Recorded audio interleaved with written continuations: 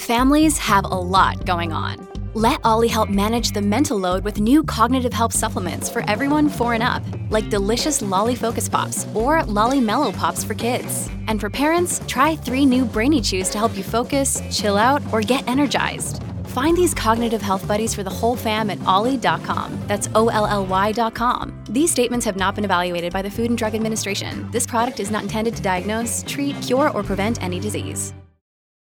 Look, Bumble knows you're exhausted by dating. All the, must not take yourself too seriously, and 6'1" since that matters, and what do I even say other than, hey? Well, that's why they're introducing an all-new Bumble, with exciting features to make compatibility easier, starting the chat better, and dating safer. They've changed, so you don't have to. Download the new Bumble now. Experience the difference at Woodhouse Buick GMC. From the GMC Acadia to the Buick Encore, we're sure to have a vehicle that fits your lifestyle. Our climate-controlled showroom guarantees a comfortable shopping experience every time you visit. Plus, our commitment to our customers continues well beyond the date of purchase. You will leave our lot feeling comfortable and confident in your new vehicle. Start your car buying journey today, in-store or online at WoodhouseBuickGMC.com. We are professional grade. This show is part of the Head Stuff Podcast Network. This is how it's always been. I'm on the outside looking in. Welcome to Double Love, the podcast in which we explore the strange and terrifying world of Sweet Valley High, book by book. I'm Anna Carey. I'm Karen Moynihan. And this week, it's a book with a quite extraordinary title. Title, cover, plotline, you name it. There's something extraordinary going on here. I don't think either of us really had particularly high expectations of this one, but it was a banger. Surprising banger. Secret banger. Who knew? I did not see this coming, that's for sure. Well, there was a lot in this book that we did not, neither of us saw coming, because it is The Ghost of Tricia Martin. I mean, top tier title, has to be said. One of the all-time greats. And I think it's an all-time great cover, tagline, blurb. We'll get started with the taglines and blurbs as ever. Karen, can you give us the cover tagline? Okay. Has Tricia Martin come back to Stephen?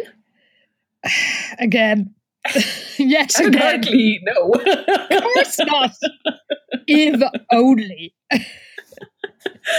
Oh, and the back cover line is mirror image. That's kind of true. It is true. Yeah, that part is accurate at least. So yeah, our back blurb then is, oh God, okay. Stephen Wakefield is both stunned and elated when he meets Andrea, a girl who looks, sounds and behaves just like Tricia Martin, his first love. Does she? I mean, no, she looks like her. Yeah. Fine. And he's projecting the rest, basically. Exactly. So Tricia died just after she and Stephen fell in love, but now he can almost believe she has come back to him again. Until Andrea appeared, Stephen was happily involved with Cara Walker. He still cares about her. Like, the fucking jury's out on that, let me tell you. Very much so. Oh, holy shit. But I'll continue. But every time he's with Andrea, he's reminded of how much he loved Tricia. So Stephen refuses to choose between the two girls until his indecision leads to a dangerous accident that may take all his choices away. And let me tell you, listeners, you will not see this accident coming. Holy shit. And I have to say, I think I probably just jumped into this without actually reading the bit on the back. So I was just like, what is happening? Me too, because I read the Kindle edition and it didn't have a full blurb. So when this accident happened, I was like, what the actual fuck? What is going on? Well, to whet your appetites for this even more, Karen, please describe the cover, which is, Jesus.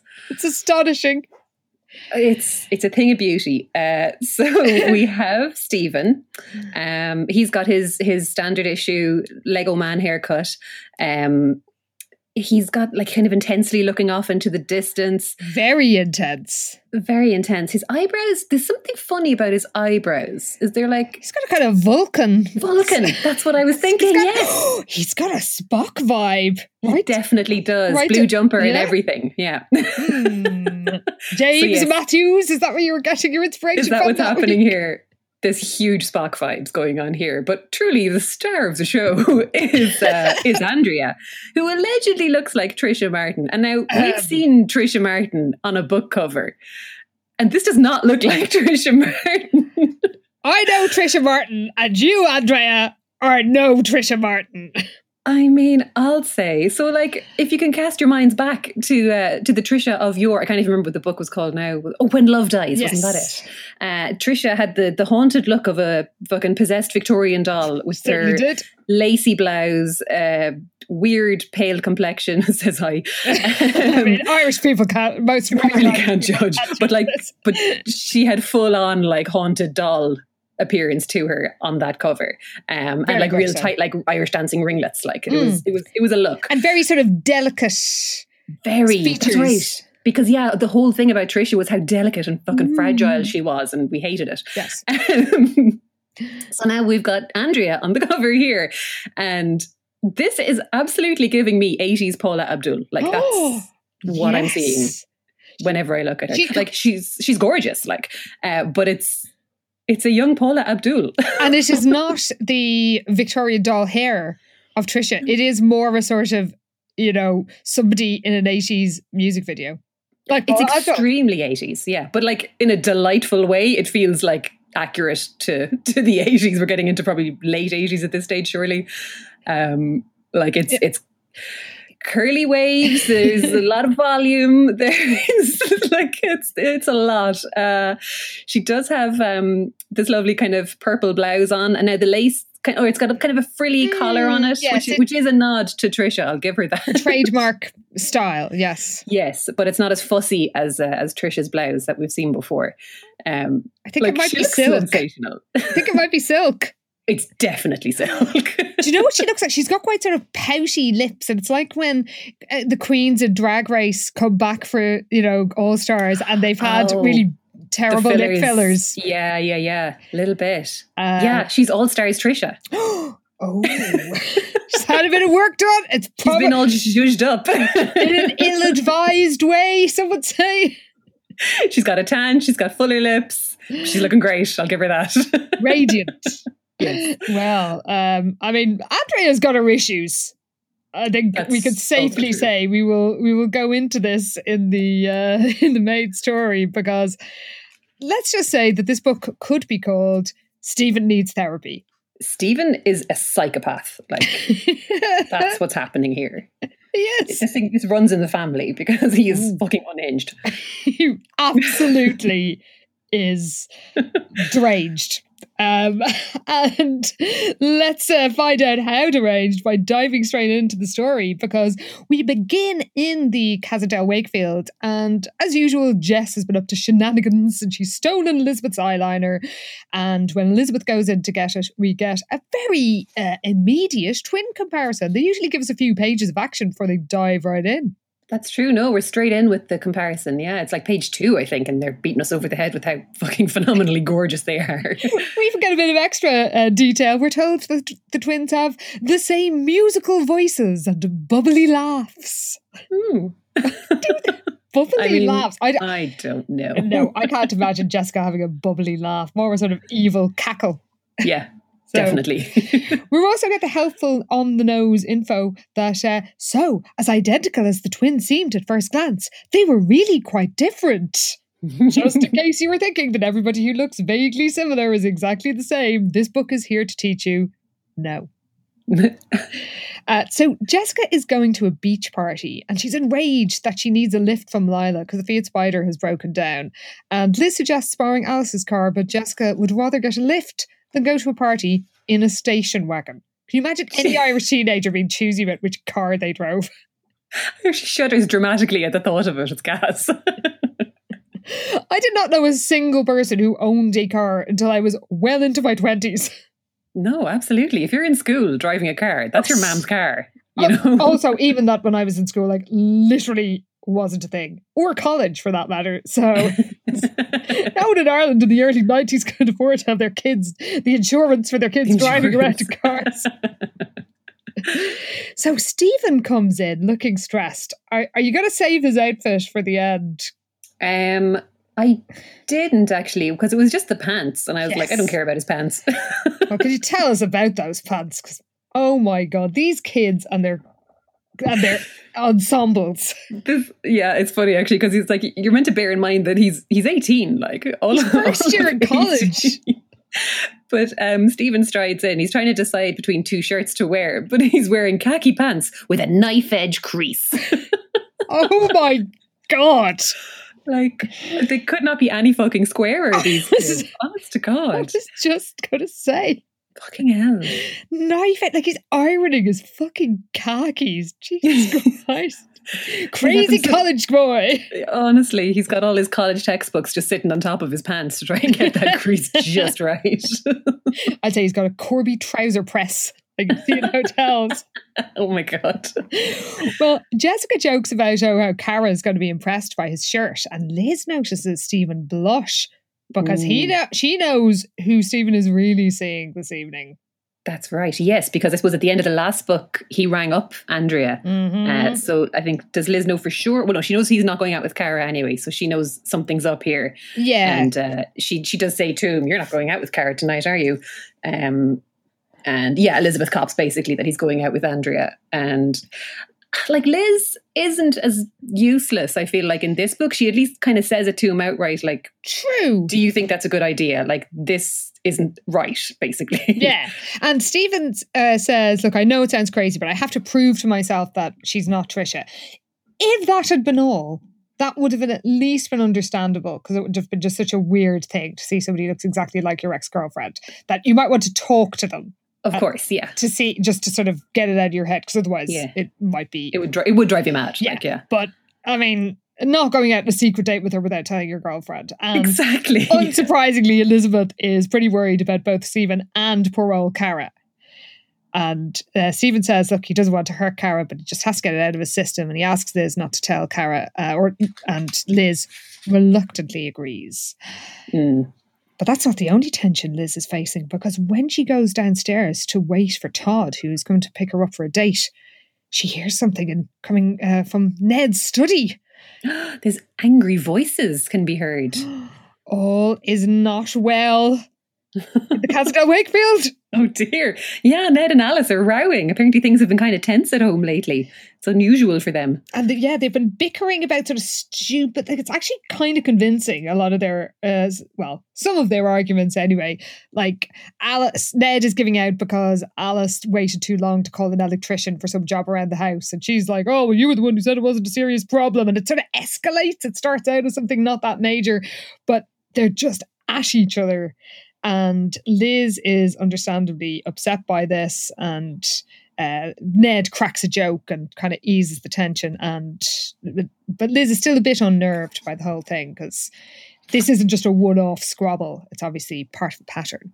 It's been building, yeah. So, and I think they're kind of embarrassed when they see that she was just outside as well. So they're both kind of like, oh shit, and try and, brush over it all. But like, there's something going on here. I mean, at least they're seeding the next book early. I mean, that's true, actually. Yeah. This happened in the last chapter. Yeah. Suddenly, they're not getting along for some reason. Meanwhile, a nervous Stephen is heading up to an intimate Pacific Shores restaurant, and he feels like he's got a second chance with Tricia. This is not just going to, get this weird encounter out of his system. This is extremely worrying. Like, it's a proper date. Like, it's not like he's just trying to have a friendly, meeting with her just to kind of, like you say, get it out of his system or whatever, which you could understand to a point. But this is a proper fucking date. Like, they're going out for dinner. Entirely. And it only gets weirder from now on. Because he arrives and he's so nervous his hands are shaking. And when he sees Tricia, oh my God, I'm doing it too. Now you're doing it. When he sees Andrea, he thinks how she looks almost exactly like Tricia, down to the pretty. Oh no, does this count as an outfit? It does actually. Okay, I'm going to say this and one other thing, so we'll hold on to it. Yeah. Let's just say that Andrea also dresses like a Victorian doll ghost. And Stephen is projecting this. It's hilariously creepy because Stephen is clearly imagining all these like long, intimate moments, and then after about 2 seconds, the waiter hasn't even taken their orders yet. Listen, Stephen said, leaning forward earnestly. Do you like walking on the beach? And Andrea's sipping her water and she just nods. She goes, sure. Doesn't everyone? Yeah, most people do.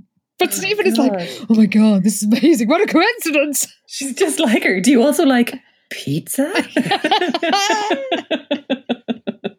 It's like, I feel like I already know you so well. And Andrea is like, oh, how? She's also blushing and laughing and going, but we just met. Stephen smiled. It doesn't seem that way to me. A delicate blush tinged her cheeks. That's so sweet, she murmured. And then my notes say, or mental. Oh God. Like, what? Yeah, it's not good. You were sounding like a stalker, Stephen. And again, we are then told, speaking of him being like a stalker, we're told he wanted to touch her, but he didn't dare. Good. Continue not daring. And then he says, Tricia, that is correct. That's not me. I have a feeling we're going to have a great time tonight. Oh God, it's so cringe. Like, it's so awkward. And it gets worse.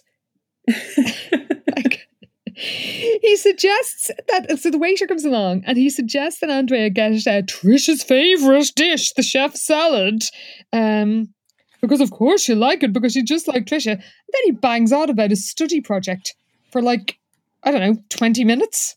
Yeah, it's the way of the Sweet Valley male. They just talk about themselves for the whole fucking time. And we're told that Andrea is just as good a listener as Tricia. Oh God, you imagine she's just sitting there going, what the fuck is up with this lad? And he keeps calling me Tricia. Exactly. Well, she eventually tells him that he's called her Tricia 3 times. And then just goes, who was she? Instead of being offended that somebody is calling you by another name, which I think most people would be, and not be all like, who is she? But yeah, he tells her who Tricia was, and she cries and says it reminds her of not being able to say to her granddad who died in a car crash. And then he says, and Tricia looked and acted just like you. Oh God. And and like in fairness, Andrea's like, oh, so like, is that why you asked me out? And Stephen's like, no, I knew I'd like you. And it's like, that is 100% why you asked her out. Don't lie to her face. Also, it's extremely creepy to find out that somebody asked you out because you look like their dead girlfriend whose name they keep addressing you as. And you wouldn't, he says, I don't know why she says, I like you too. I'd be like, you know what? I don't think you're really ready to be seeing anybody. And this is very weird. So I'm going to go home now. Yeah, I'm out of here. Fuck this. You're weird. Like, I'm sorry about your dead girlfriend, but this has nothing to do with me and I'm going home. And we're told that Stephen wanted to, when she says that she likes him too, Stephen wanted to jump out of his chair and start yelling with happiness, but he refrained. Thank fuck for that. Christ, Stephen. And then he says, can I call you again? And she gives him a playful grin and says yes. Oh, Andrea, have a bit of self-respect, will you? Call the police. Because seriously. Yeah, because this man is going to make a skin suit out of you. Or keep you like in a special room in his basement. Because he's like, great, I think I'll call you when I get home tonight. It's like, oh my God. Give him a fake number, Andrea. Oh no, because he has a work number. Run for the hills. Get another job. Unique Boutique sounded like a terrible place to work. True. You need to go into witness protection. Forget about Sweet Valley. Well, speaking of forgetting about Sweet Valley, Lila and Jess, meanwhile, I guess, even though I don't know what time of day this outing is, the date is happening, Lila and Jess arrive at the beach. And as usual, Jessica is on the hunt. Hunks. Always, never not on the hunt. When she says to Lila, smell that?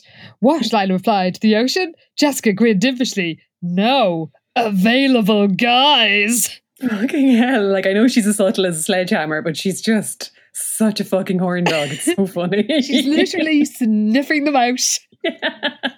Shudder to think what available guys smell like to just Smell like, I know. It just can't be good. No, absolutely. Especially we're talking about teenagers. So good Lord. Well, it doesn't take long for Jess to spot her prey. Oh, Jesus. Yeah. And like, this is, again, Jessica being ridiculous. But yeah, she sees there's a group of girls kind of gathered in a circle, and they all seem to be focused on one person. And as she draws closer, she sees that it's a guy playing guitar in the middle of the circle. But like, she's like, from a distance, she couldn't tell why he had drawn such a large crowd. He wasn't especially good looking. In fact, he had a serious, angry look on his face, but all the girls around him were mesmerized. So like, yeah, like it's not the best first impression. And yet she kind of, I think she's only into him because everybody else is really, you know? I think you're right, because nothing else explains it. And nothing at all explains, spoiler alert, her commitment to pursuing him despite not much encouragement at all. Zero encouragement, I would say. Like, fucking hell, she's absolutely wasting her time here. Very much so. Well, she asks Lila's friend, because it's like, this isn't a Sweet Valley party, it's a Palisades party. They've been invited there by a friend of Lila's called Angie, whoever she is. And she tells the girls that this mystery hunk's name is Keith, and he's, quote, so deep. I mean, we're told, by the way, his thick brown hair fell across his forehead as he bent over his guitar. He was wearing a No Nukes t-shirt and old jeans, and his feet were bare. Not very stylish, Jessica thought, but you could see he had an athletic build under his sloppy clothes. At least he's dressed like an actual teenager, unlike everyone who goes to your school, including your brother in his ironed chinos. Oh, for fuck's sake. It actually does sound like an authentic outfit for like a boy of that age in this time, yes. Which is very rare. Well, I mean, I guess we are meant to think that he's some sort of crazy hippie. Well, because apparently he's really into the environment and world peace, and Lila's unimpressed, but Jessica, we're told, felt a playful urge to test her charms. Yeah, it's like she wants to see if she can flirt with like such a serious, no nonsense boy. And it's like, he sounds like fucking negative crack. Why are you bothering? Like, which he is. Yeah, fully. But so yeah, she asks him about the song he was singing, and he says, with a challenging note in his voice, oh my God, he's such a dick. It's about the industrial giants devouring the land. You probably wouldn't have liked it. Fuck off, Pete. He's such a dick.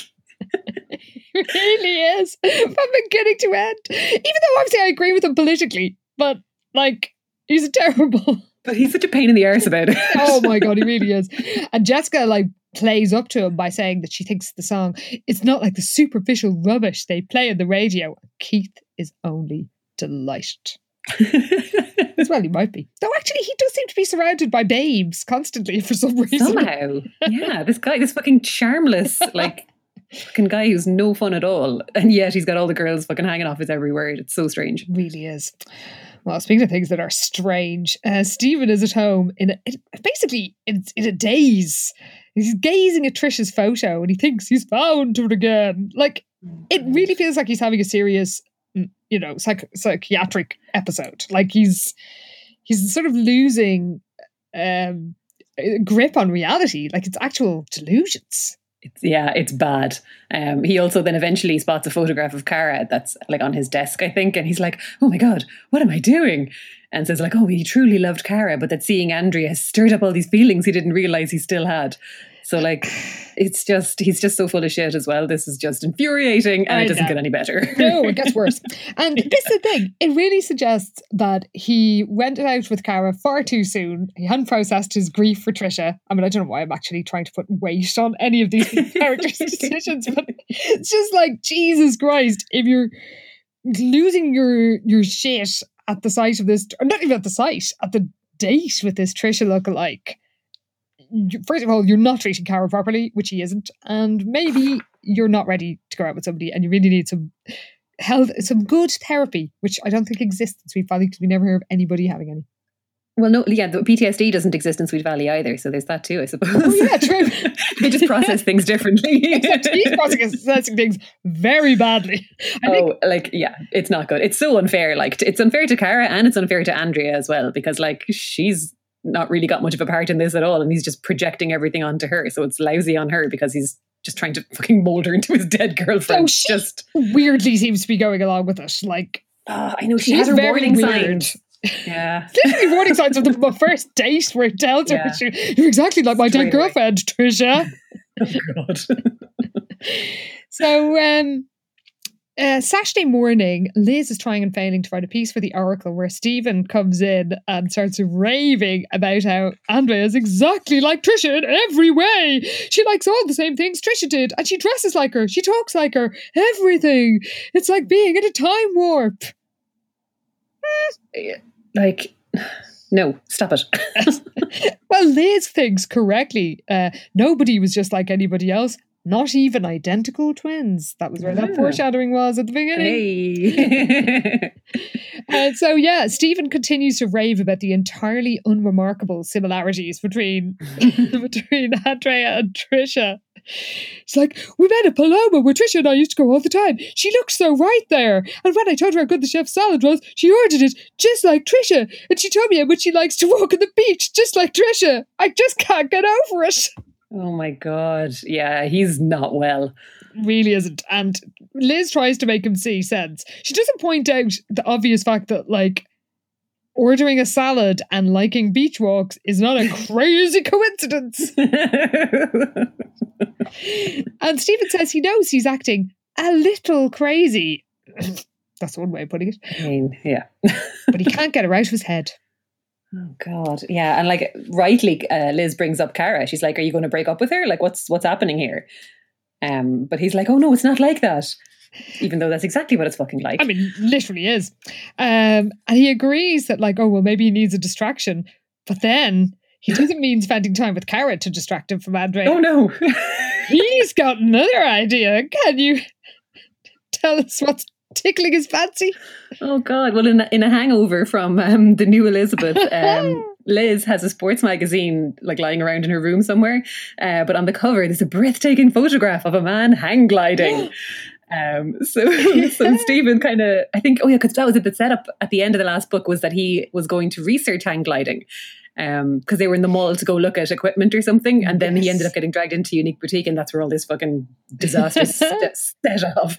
But yeah, we've established he has an interest in hang gliding, so now he thinks that if he goes maybe for some lessons, that'll take his mind off Andrea. And Liz quite rightly points out, if you want to get your mind off her, well, why don't you spend more time with Cara? You know, your actual fucking girlfriend. Yes.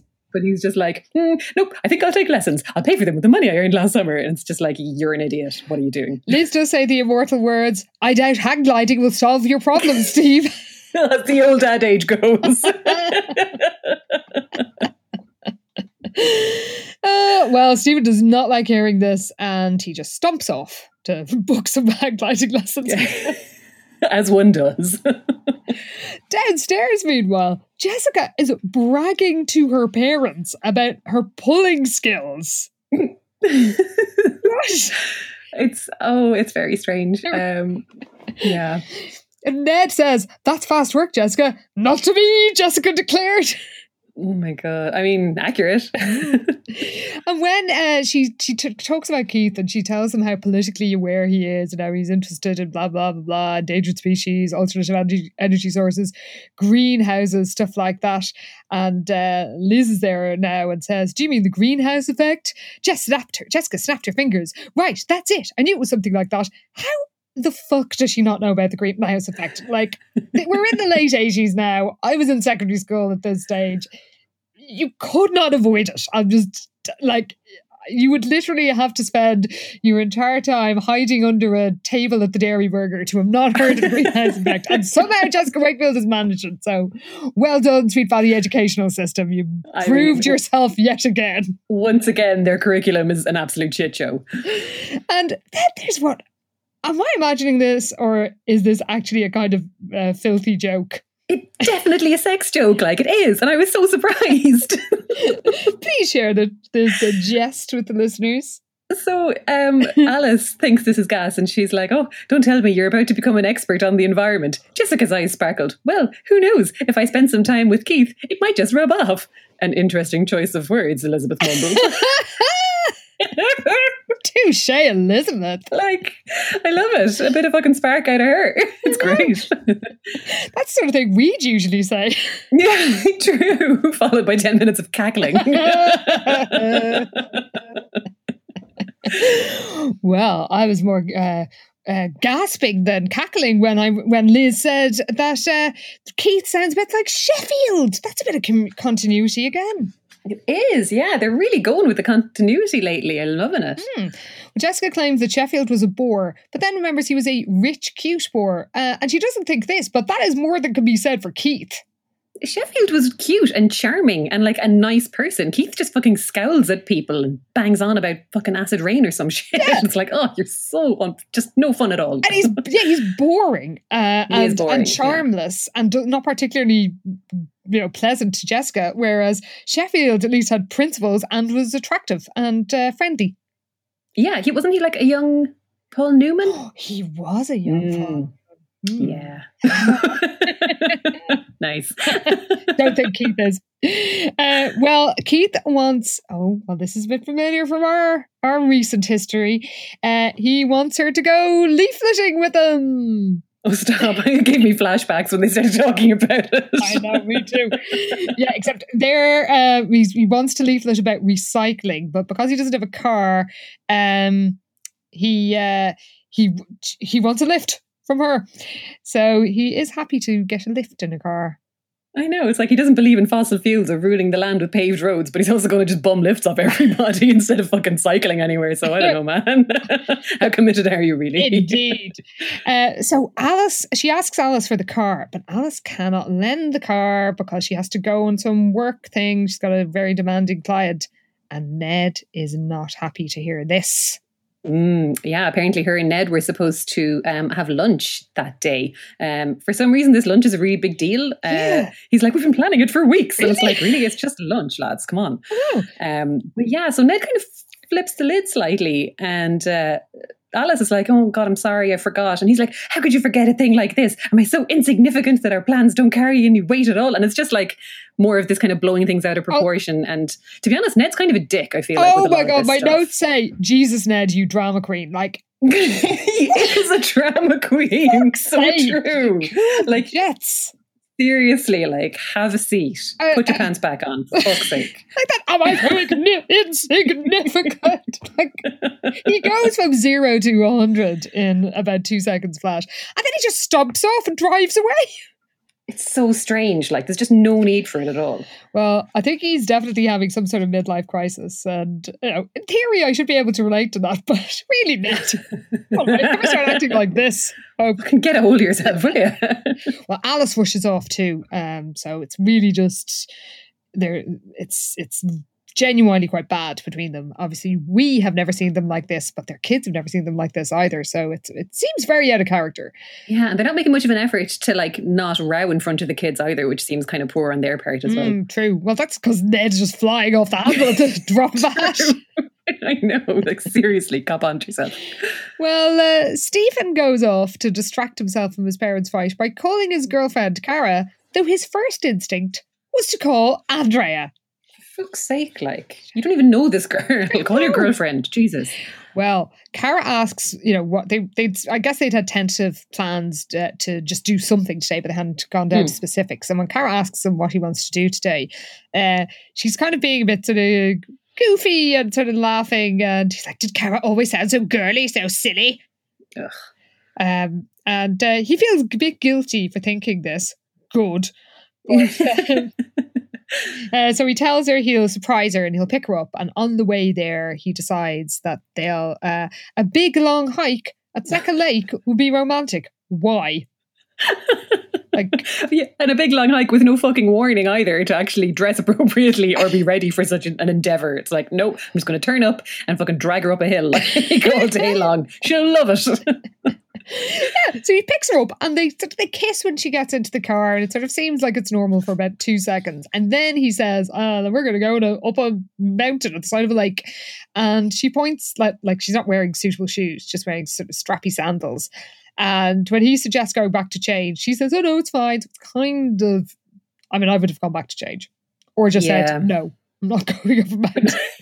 Fuck that, it's a terrible plan. But they drive off and she starts to tell a story about cheer practice, and he's all like, oh, Jessica told me that already.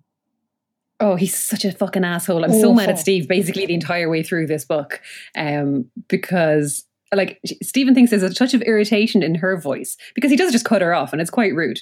But then he's like, sometimes he wondered if Cara was a little too immature for him. And it's like, yeah, dude, she's fucking 16. Go out with someone your own age, you weird creep. Like, Jesus. Exactly. Oh, everything. You're in college, for fuck's sake. Also, how old is Andrea? Is she working full time in Unique Boutique, or is it just after school? Like, is she, 25? They don't actually tell us what age she is or whether she's in school or college or what her deal is really. Yeah, she could be any age. Well, she looks about 30 on the cover, it has to be said. I mean, well, they all do. True. So they arrive at the lake and surprise, surprise, after about 15 minutes he began to wonder why he had thought a hike would be romantic. Why indeed? No shit, like he didn't even bring a fucking picnic or anything. It's like, yeah, we're just going for a big fucking hike. It's like, you're terrible at this. I don't think they even have water. Like, he's hot and sweaty and he keeps having to wait for Cara to catch up because she's like, wearing her light sandals, so can't hike over rocky terrain. Yeah. And Cara gets a blister and Stephen has lost his damn mind because he thinks Andrea would have been ready for anything, he was sure. She wouldn't have needed to rest and certainly wouldn't have whined and complained. He felt certain that Andrea was mature and self-reliant.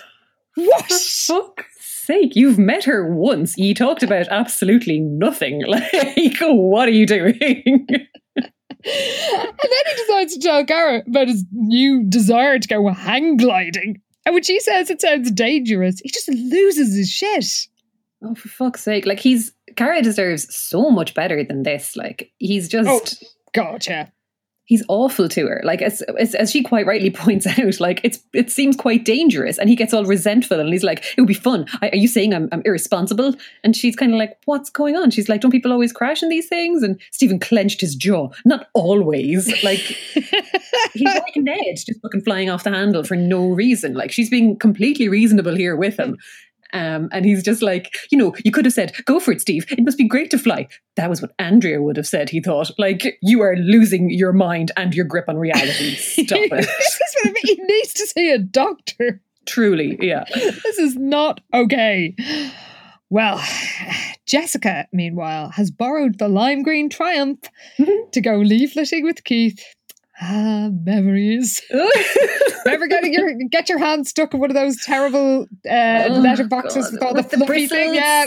Oh, fuck, man. Yeah, you really get up with you quickly establish what your favourite type of post box is when you do any amount of leafleting. It's like I suddenly had so many opinions about post boxes. Remember how great it would be if you came to a house and they just had one of the outdoor ones that you just picked up a little hatch. Popped the it box in. one, yep. Yeah, attached to the wall. Beautiful. Oh, loved it. Well, I guess that's what they're doing here because they have they have those like old school American mailboxes, I guess. True, yeah. So she's horrified when Keith, who's obviously an experienced leafleter like ourselves, says that they should split up and take opposite sides of the street. Also, yes, par for the course, yes.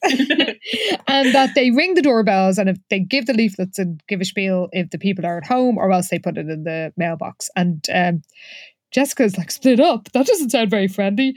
Startled, Keith looked at her and is like, well, but, we've got to give them all out today. And Jessica's like, I was just kidding. Oh God, like he's giving her absolutely no indication that he's into her at all. Like there's nothing. He's giving her nothing. No, at all. Well, he says that most girls he knows wouldn't be willing to do this and she thinks it's great of her and that's enough for her, even though he clearly doesn't really care about spending any time with her whatsoever. No, like most girls just have more fucking sense like than to hang out with them. Well, there is a great bit when he looks into her eyes and says, be sure to tell people they're printed on 100% recycled paper. We're told Jessica nodded solemnly, returning his mesmerising look. His powers of persuasion were even stronger than her own. Oh my God, she's met her match. I will, she said, in a husky voice. The husky voice always means that they're seconds away from like just wanting to ride each other. Well, But not in this case. No such luck for Jess. Yeah. So she knocks on the door, the person isn't interested. And then this disgraceful bitch thinks, sooner they're distributed, the sooner we can do something else. So she starts cramming loads of brochures into each mailbox. That is not how you do it, Jessica. No. Oh my God, those leaflets cost money. You keep going, one per household, and you keep going until they are all gone. That's right. Jessica, I don't know why I didn't. I wouldn't expect anything better of her, to be honest. So, to be honest, I'm surprised she didn't just fire them into the bin. So actually, that was probably good going for her. At least she put them into a letterbox. Fair enough. Yeah. So meanwhile, a shaken Cara is on the way home with Stephen, understandably freaked out. And she suggests going to the Dairy Burger, and he's like, oh, I have to study. And she tries to lighten the mood and suggests they have like a film marathon. They get loads of the old James Bond films and thinks it'll be fun. And he doesn't say anything. And she kind of, says, you love old Bond movies. And Stephen snaps, we watch movies all the time. Can't you think of anything else to do? Like, seriously, she's being so much nicer to him than he fucking deserves. Because like anything she says to him, he just seems to take things the wrong way and like get snappy with her for no good reason at all. And it's infuriating seeing this. And she tries to reason with him, but this is what I like about Cara in this, that she actually acknowledges all this stuff. She's like, we do not watch movies all the time, Stephen. What is wrong with you today? And he's like, yeah. Like he's the fucking immature one here. Cara's being very reasonable. True. So he eventually, by the time they get back to her house, he apologizes. But when they say goodbye, it's kind of like a peck in the cheek and like bye, and drives off. Yeah, it's still weird and things aren't right at all for them. Yeah. So Cara wonders maybe Jessica could shed some light on the subject. And Jessica is by the pool reading about the rainforest and says aloud, why don't those Brazilian people just quit cutting the trees down? She asked out loud, just to herself. It's simple, just to make them stop it. Oh, problem solved. Get that woman to the UN. She's quite the diplomat. So we're told that reading up on all these things is just going to make sure is part of a plan. Yeah. So, I mean, I guess it's just, so yeah, she's going to read up on all these things such as deforestation, oil exploration and acid rain. And actually, when the acid rain came up, I was like, oh, I remember acid rain. Very of its time. You never hear about acid rain anymore. Whatever happened to acid rain? But yeah, she reckons that if she's all read up on these things, that like once he's hooked, maybe she could get him involved in something more interesting, like playing tennis, partying, and hanging out on the beach. And it's like, this is not a good plan. No. You just find someone who is into these things, because this guy, as we've established, is no fucking crack at all. No, he is not going to be partying or playing tennis anytime soon. So just give up now. Yeah. Well, she's romping around with Prince Albert. Yay, love it. He's back. Oh, the best Wakefield. By a country mile. Indeed. Well, Cara rings and asks, look, is Stephen okay? And Jessica just ignores this question and starts whining about, my parents are working all the time and I have to do loads of housework. As if. I know, yeah. She's not doing any of that housework. And she just literally bangs on about this and Keith. And finally, Cara just interrupts her and asks, like, look, is Stephen there? And Jessica's like, oh, how rude. I know, she's actually taken aback. It's like, how dare she? It's like, people are supposed to just listen to me whining all the time. That's how this goes. And she tells Cara that Stephen left, quote, all duded up. I did notice that, yes, all duded up. As a dude would, I guess. I don't know. Like a dude ranch? Is he dressed as a cowboy? Oh, is he secretly a bit of RTC? Is that what's happening? Oh, if only. He's not cool enough to be an RTC. He sure isn't. But Jessica thought that Stephen was off to meet Cara, and she just ignores Cara's obvious distress and keeps talking about Keith. But Cara's like, look, I have to go. And Jessica is very offended. That's it. She thinks Cara is so insensitive. But I think after she's hung up on her, that a thought eventually dawns on Jessica that if Stephen wasn't going out with Cara, then where is he going? Well, he's at the aquarium. It's like a zoo for fishies. As one of my very favourite songs in Crazy Ex-Girlfriend said. So good. Yeah, he is at the aquarium, the zoo for fishies. And he's with Andrea. And he's having a great time. There's just one thing bothering him because he's a psychopath. God. He is fully like, this is Patrick Bateman kind of shit. Like, it's worrying. Tell us what's troubling Stephen. So, like, in the underwater light, she looked more like Tricia than ever. The only thing that bothered him was that she had her hair pinned up on top of her head. He preferred it down, the way Tricia had always worn hers. But that was a minor detail. It wasn't important. No, it's not like it's so important. It's getting at him every second that he's there and he can't stop thinking about it. And one day he's going to just pull her hair down. He's losing his damn mind. Fully, like, it's worrying. Oh, so he suggests they go to the otters. And of course she wants to, because who doesn't love otters, as my notes say in all caps. Fucking everyone likes otters. Jesus. Oh my God. So when she says yes, like, I knew you would. Tricia had loved watching the playful animals too. And yeah, because of course the aquarium was him and Tricia's special place. Since when did Sweet Valley have an aquarium? Interesting. Well, yes. Apparently it was their special spot. And she starts looking at the otters and saying, wouldn't it be wonderful to be so carefree and joyous?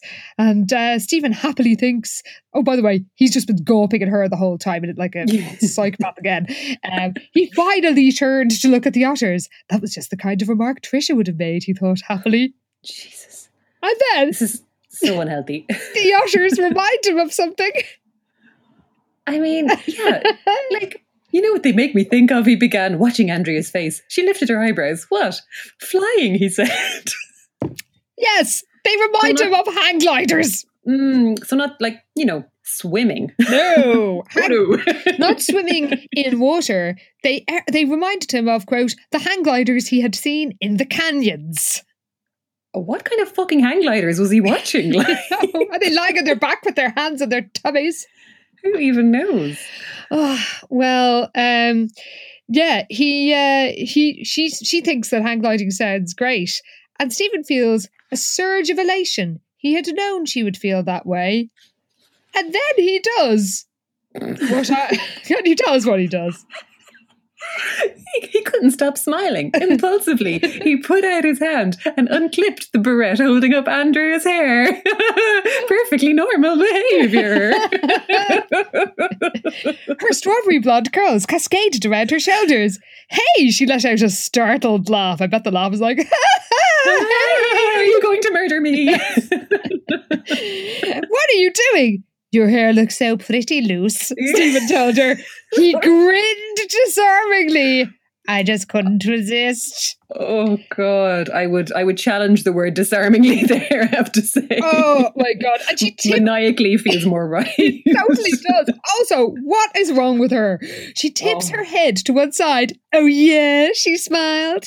And then she takes the barrette off him and puts her hair up again. And he goes, couldn't you leave it down for a while? Stephen asked wistfully. It's like, you really mean it, don't you? She shook her head with a wondering smile. Like, you look like his dead girlfriend. Why do you think he's asking you to do this? This is serial killer stuff. Like, seriously, pick up a horseshoe crab and throw it at his head and run away. Like, This is not going to end well.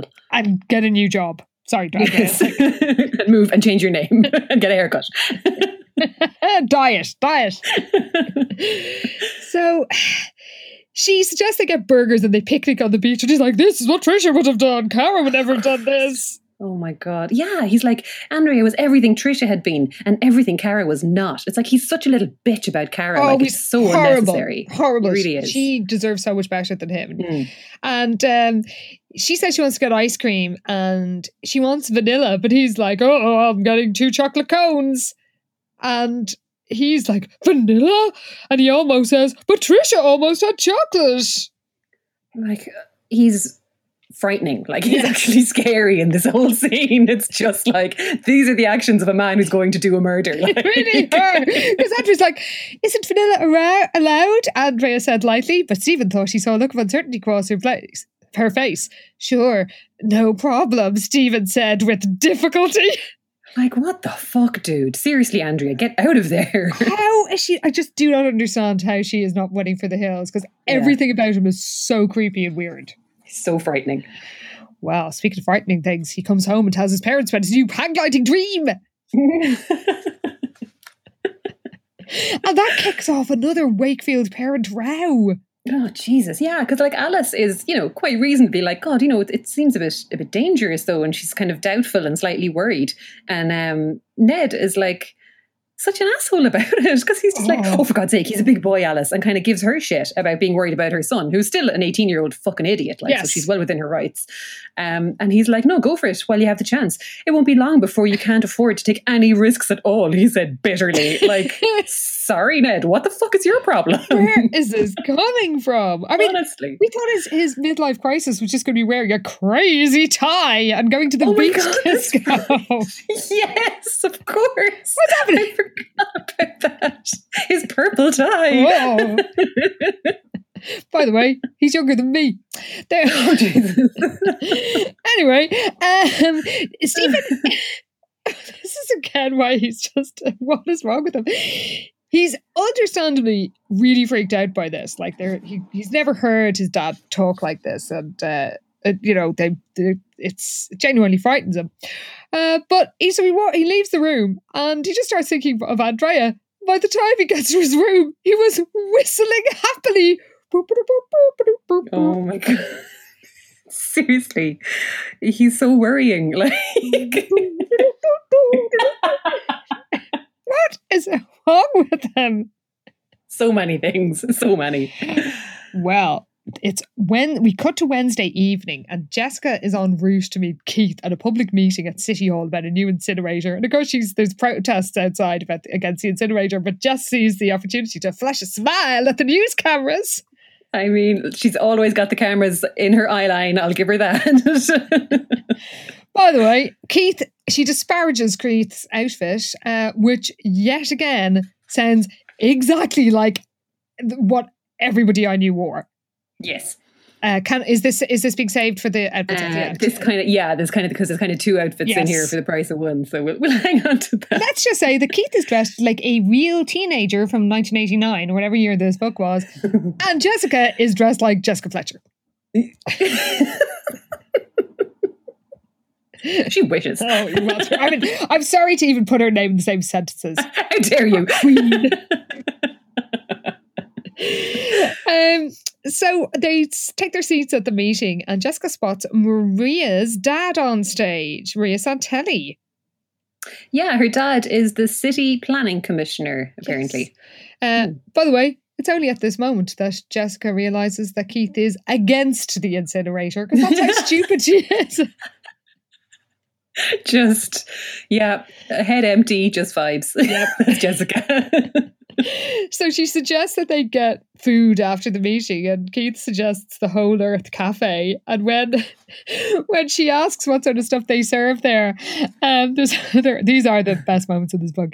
Their eyes met, and even though they were in a room full of people, Jessica thought it felt very romantic. His lips parted. They have natural vegetable juices and mineral water, he said huskily. Swat. So the meeting begins. Jessica is bored witless, and she thinks the sooner they got round to the things she liked to do, go dancing, hang out at the Dairy Burger, the better. Oh God, I don't know why she's putting up with this. Like, he's so not worth the hassle. Also, she's making she's going to 2-hour-long meetings about incinerators with them.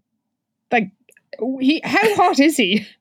I know, and because that's the thing. Because at first he wasn't even that hot to her, so it's like there's no like Jessica logic at play here, or at least her usual kind of logic, because the lengths she will go to for a hot guy are unparalleled. But like, he wasn't even that hot to fucking begin with, so I just don't get this at all. And like, she's quite lazy, so I don't understand why she's putting so much effort into this. True. She'd normally be whinging and thinking, I could be at the Dairy Burger right now, or at the beach disco, or like literally anywhere else, and actually enjoying myself. Indeed. And yet she's putting herself through this. It's very strange, baffling. So we cut to Friday. And Todd is walking Liz to the cafeteria. They can't lunch together because he's got a lunchtime meeting with Mr. Collins. Yay! His only appearance. I'll have to take what I can get. Yeah, we haven't even had an indirect reference to him for a few books now. That's it. Yeah, we're having to just take the scraps as they throw them at us. We have to do with off-camera appearances. Come back soon, Roger. So Liz confides her stress to Todd about her arguing parents, and Todd suggests, which does sound quite reasonable, look, you told me they've both been working a lot recently, which is true, and it's probably just like work-related stress, and they'll, when things calm down, so will they. And Liz is soothed briefly, but after Todd leaves and she heads into the cafeteria on her own, she starts worrying again. And those worries are not assuaged when she sees somebody who calls her over. Who could it be? Oh, poor old Cara. Yeah, she sees, her heart sinks like when she sees Cara and kind of tries to look cheerful when she goes over to her. But like Cara is obviously not in the best of form, and she knows that Cara's going to ask her like what the fuck is going on with Stephen, because literally everything she says to him makes him flip out at her, and of course she does. She kind of says, look, what's going on with Steve? Is he upset about something? Did I do something? Like, he usually tells me everything, but lately he's been busy, and like, what's going on basically? Yeah. And Liz mentions the hang gliding and realizes that Cara didn't even know about it, that he was actually doing it. So she just feels really awkward and really angry with Stephen. She thinks he was being a jerk. He was throwing away a wonderful relationship for a ghost. And not even a real exciting ghost that's actually cool and creepy. An actual dead person. But no, just some girl who looks like a dead girl. It's like, it's not even that good. And then she starts worrying, oh God, is this why, my dad is being such a dick too? Is he having an affair? With a ghost? Oh my God, imagine if that was the next If only. The ghost of what's her name? The divorcee. The divorcee. Was it Mariana? Mariana West. Yes. Oh. I'd read that book. So good. Sweet Valley Nuts. Yes. So Liz is so freaked out by all of this, by her sort of feeling guilty for not telling the truth to Cara and being angry with Stephen and then worried about her dad. She runs away. And Cara's not around for too long because Jess and Lila turn up. And Jess thinks that both Stephen and Cara are acting kind of weird recently, but they shouldn't let anybody else see that they're not happy, because that's such a downer. I know. She's a terrible friend. Oh, the worst. Like, things aren't going well between one of my best friends and my brother. So, they should really keep it to themselves. Oh, why do they have to look so sad all the time? Oh, they're such a buzzkill. Well, Lila urges Cara to join her after school on a trip to the mall because there's a dress she likes the look of, a unique boutique. Uh-huh.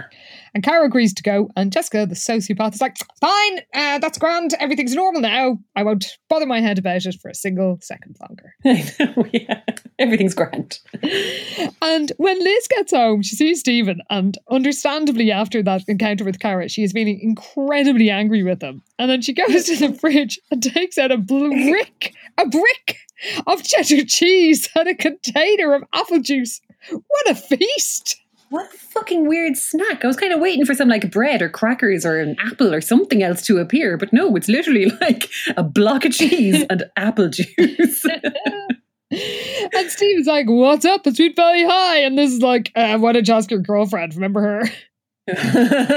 Like, seriously, fucking get him, Liz. Liz is great, actually.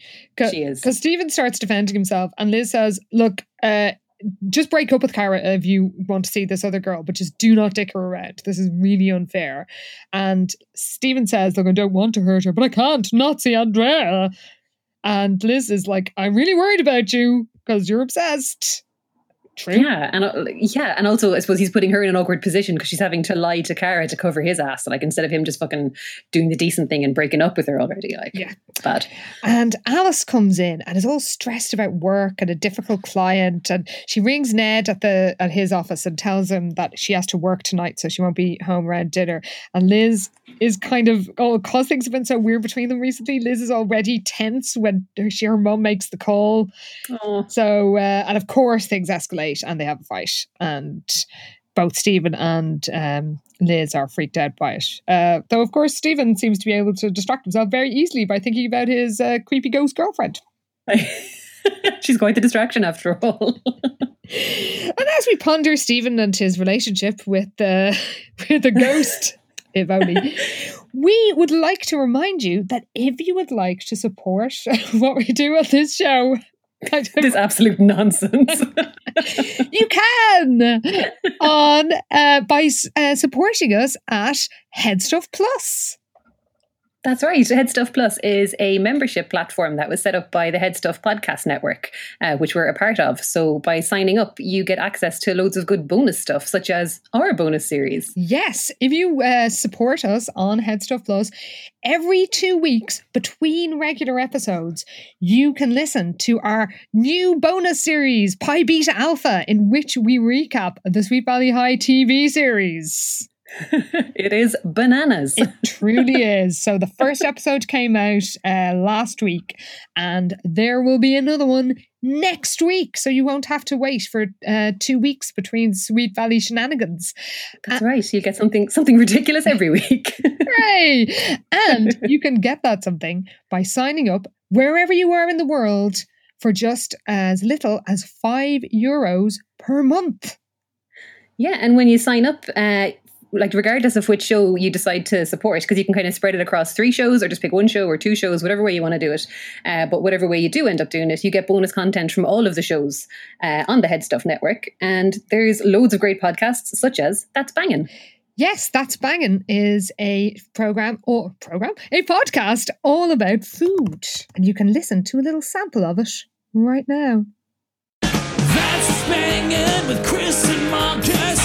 Hello, my friends, and welcome to That's Banging with me, Marcus O'Leary. And me, Chris Mellon. A new podcast celebrating everything good, from farm to plate, ship to service, and field and fork.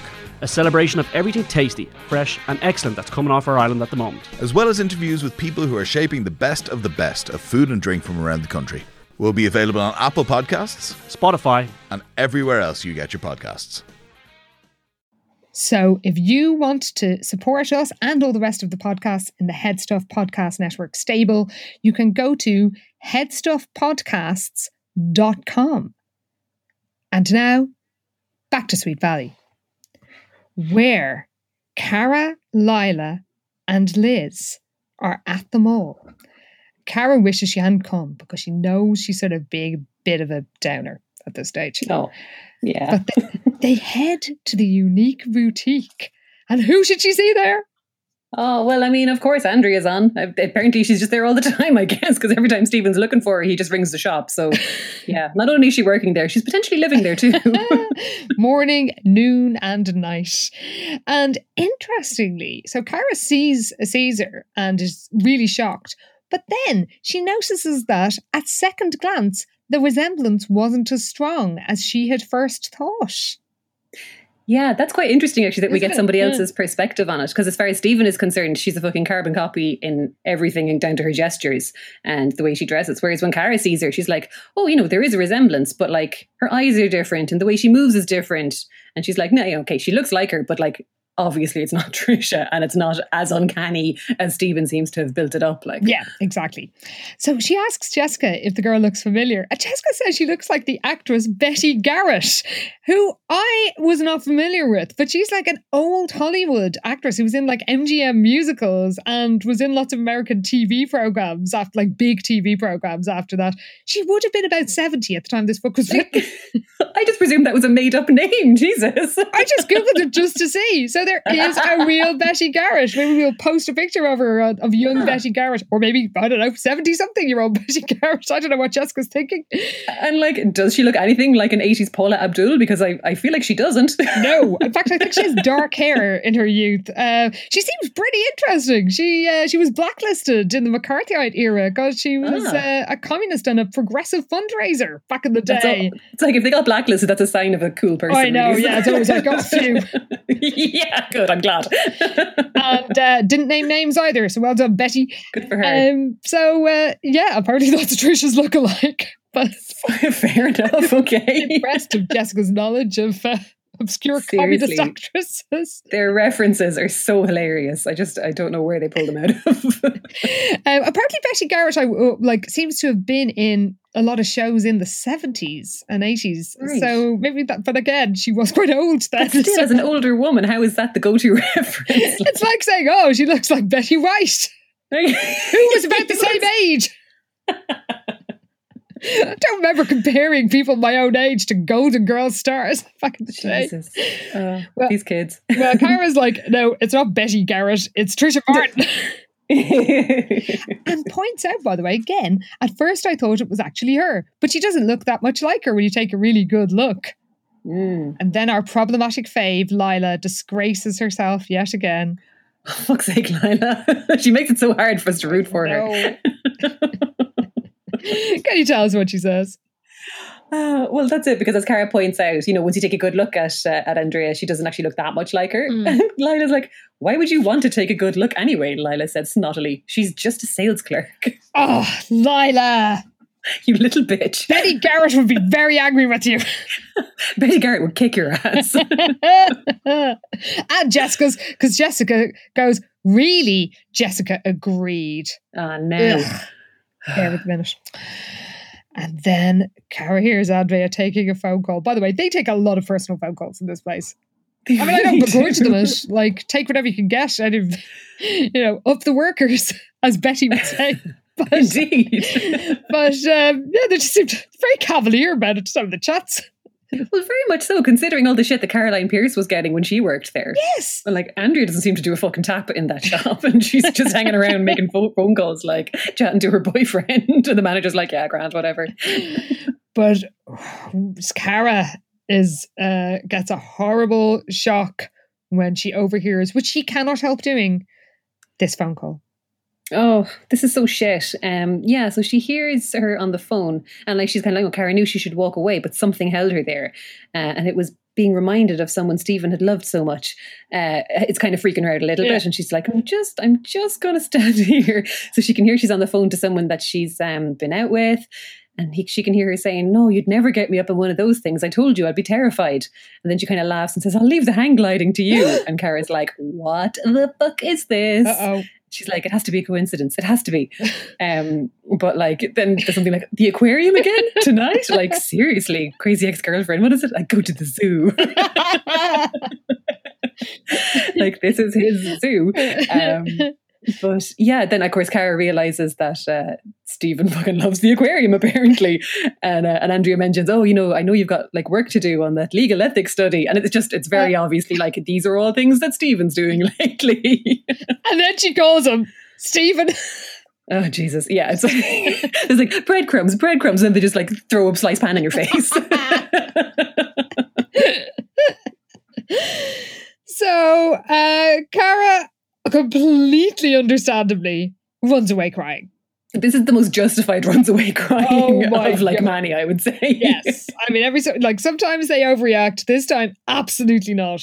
No. We've all done the same. So she has to get the bus home. So, you know, things are bad in Sweet Valley. Oh, the indignity. And the next day she wakes up with basically a crying hangover.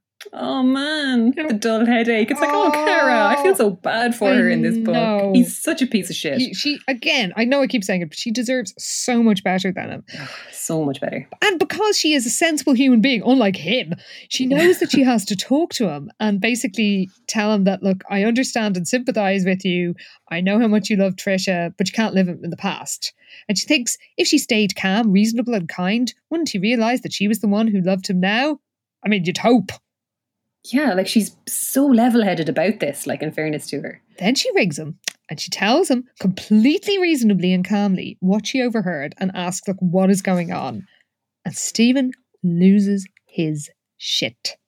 Like, it's so horrible. Like, she's well within her rights to be like, how long have you been seeing her? Are you going to keep seeing her? What's going on? And where do I fit in? Like, all very good questions in fairness to her, and very reasonable of her to ask these things. And Stephen's like, what is this? Some kind of third degree? Stephen finally exploded in an angrily defensive tone. Like, drop kick him off a cliff, Cara. What the fuck is this? Like... Yeah, because he says, and since when do you go around spying on me anyway? Oh, the neck of him, I swear to God. And Cara, Cara gasps as well she might, and says, I wasn't spying on you, I was just there, and I heard her talking to you on the phone. She's like, so you admit that you were deliberately listening? And she's like eavesdropping is not the issue at play here, Stephen, you asshole. And as she says, I couldn't help it. What was I supposed to do when I heard another girl making plans to go out with you? I mean, really, dude. She stays a lot calmer than I would have. Because she really does. She's like, I'm not trying to be, she says, I don't want to sound like a witch. Or another word that rhymes with witch. And she's like, I hope you're not getting caught up in your memories of Tricia. Isn't that why you went out with this girl? And Stephen Rhodes breathes heavily into the phone, as he doubtless does when he rings up the unique boutique 25 times a day. And he's like, what about it? Oh, God. And that's when Cara says, Tricia is dead. As soon as the words right, she regretted saying them. You shouldn't. No, she's within her rights. She's accurate. Stephen fucking needs to hear it because he needs to snap out of this. And fucking don't apologise for anything. No. And he's like, she's just like Tricia. And Cara understandably says, and no, she isn't. To give Stephen an excuse for so now I'm crazy. And when Cara says that she just deserves to know what happened, Stephen, you think he's been bad up till now. And he pushes it further every time. Yeah. He says, you're so possessive, Cara. She's like, what? You're meant to be my boyfriend. He's like, well, maybe that's a problem. Oh my God. And then poor Cara. This is so horrible. So yeah, he's like, oh, come on, don't we, Cara? And she's like, okay, fine. And he's like, okay, fine. So she hangs up and that's it. Oh God. Yeah, that's it. It's done. And it kind of flips to Stephen then as soon as the call is over. And even he's like, whoa, what just happened? It's like, yeah, we'd all like to know, Stephen. What the fuck are you doing? But his first instinct is to dial Andrea's number. Oh, for fuck's sake. What? He feels a sting of guilt though, so there's that. Well, small mercies. And Liz comes in and apologises for giving out to him. She shouldn't. No, everyone stop apologising to him. He's an asshole.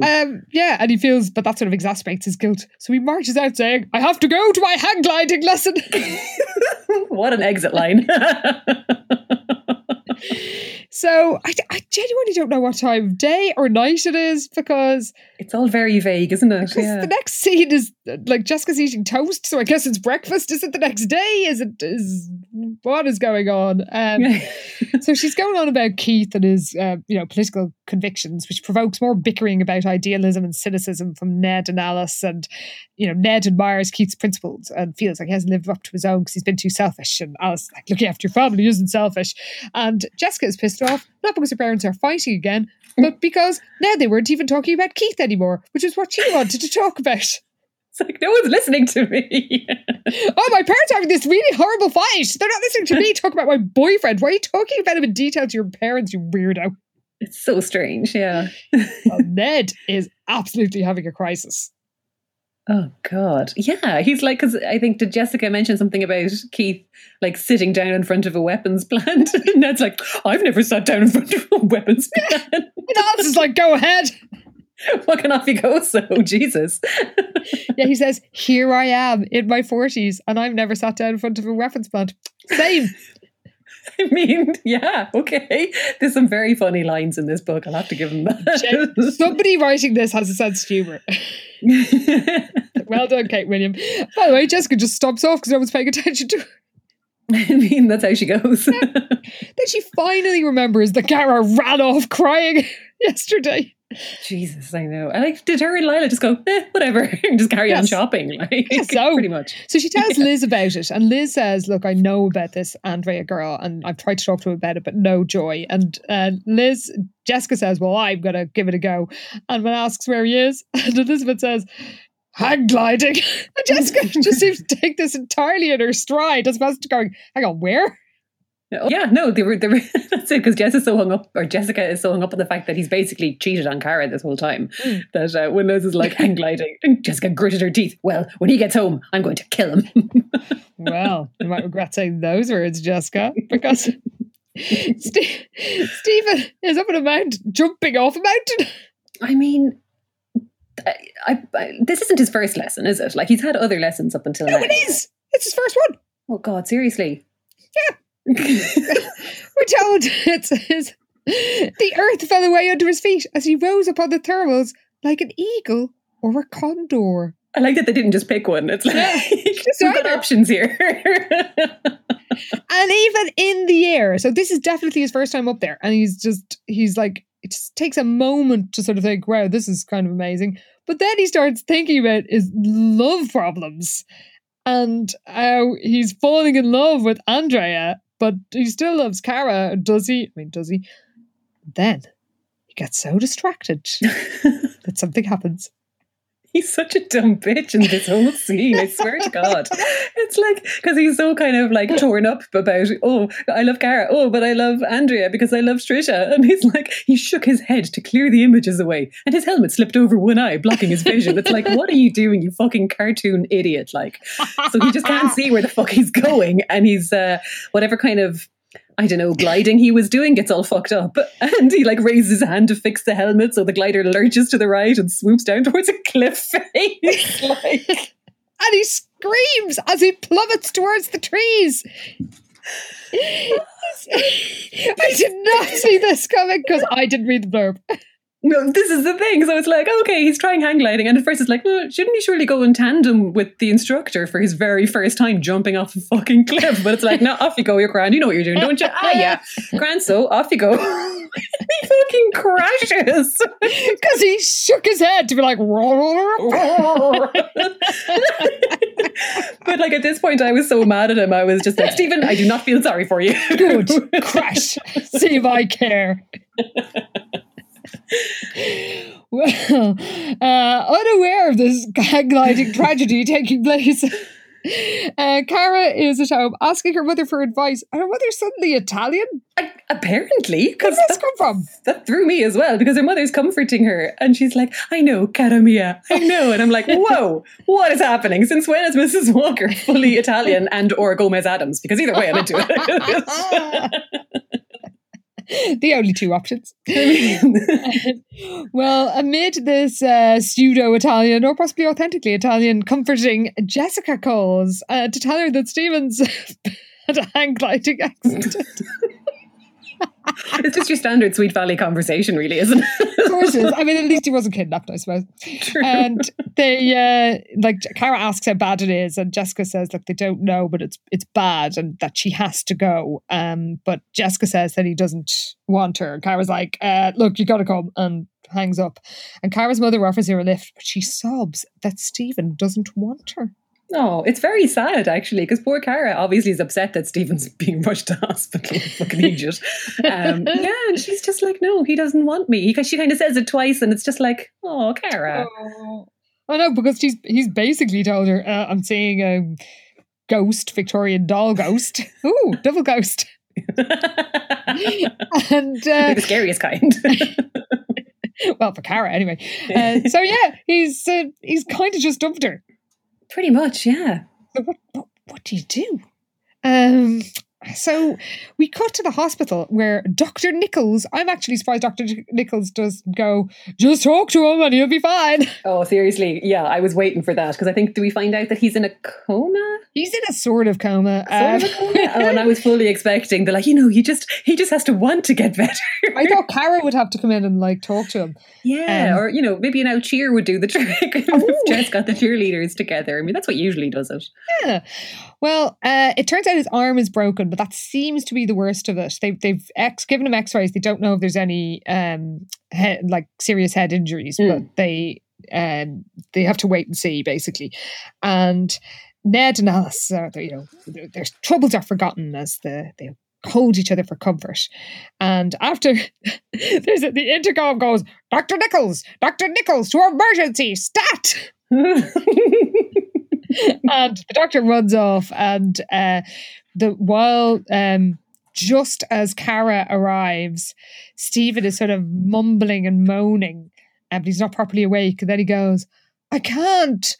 Tricia! Oh, Jesus. Poor Cara. Talk about timing, because, that's pretty much the point that she walks in and she's just like, oh, fuck this. She runs away crying again.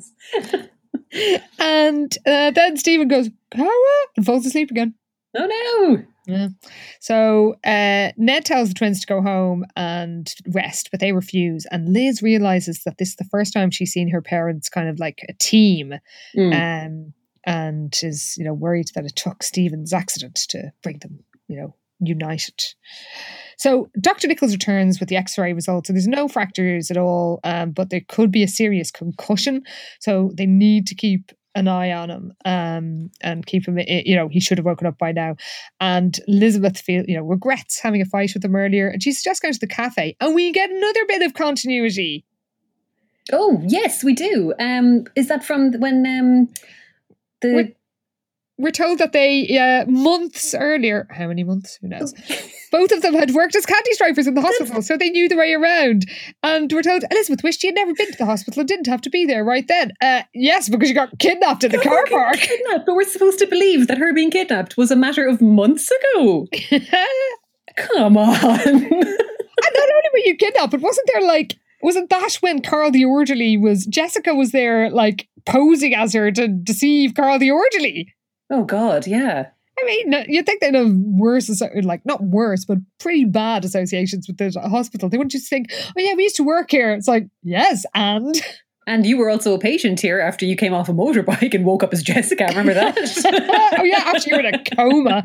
And Jessica, there was that time when you bullied Annie Whitman into trying to take her own life and had to cheer her back from the grave. Seriously, they're in and out of that fucking hospital like every day with terrible things. Yeah. So they forget all about that. They keep vigil all night, and in the morning Stephen wakes up and he's grand, and he's grand because he's making stupid jokes. He's like, hey, something's wrong. I'm seeing double. Shut up, Stephen. Go back to sleep. We didn't miss you. Certainly did not. We cut to Monday night, and Jessica is picking up Keith in Stephen's car. Yeah, she's just like, well, he's in hospital. He doesn't need it. Just pure mercenary. There's another of these great moments. The bits with Keith are the funniest in the book, because she's like, I know you don't believe in using fossil fuels, but I'd be a fossil if I had to walk everywhere. And Keith says, you don't look too decrepit. And Jess thinks something's going to finally happen between them, because they've gone out on all these dates. And again, I don't want it to sound like I'm obsessed with these characters sticking their tongues down each other's throats, but like, have they actually kissed? Like, has something happened? I don't really understand this dating world. This is the thing. But also, do they even count as dates? Because they've gone to like a fucking meeting about an incinerator, and they've gone leafleting, and sorry, but like neither of those things sound like a fucking date. Like none of what they've done together could be classed as a date, I would say. Very true. So, Jessica's clearly hoping something will finally happen. When Keith says, but Jessica, Keith said, his voice was low and intimate. And he says something that we've thought quite a few times. It's set up so well. Perfectly. He goes, you shouldn't stay in the sun too much. With the ozone layer disappearing the way it is, ultraviolet light is getting stronger all the time. It's dangerous. And then he talks about skin cancer, and Jess is enraged. He starts talking about a fundraising thing he did for a cancer society, and Jess is like, which movie should we go to?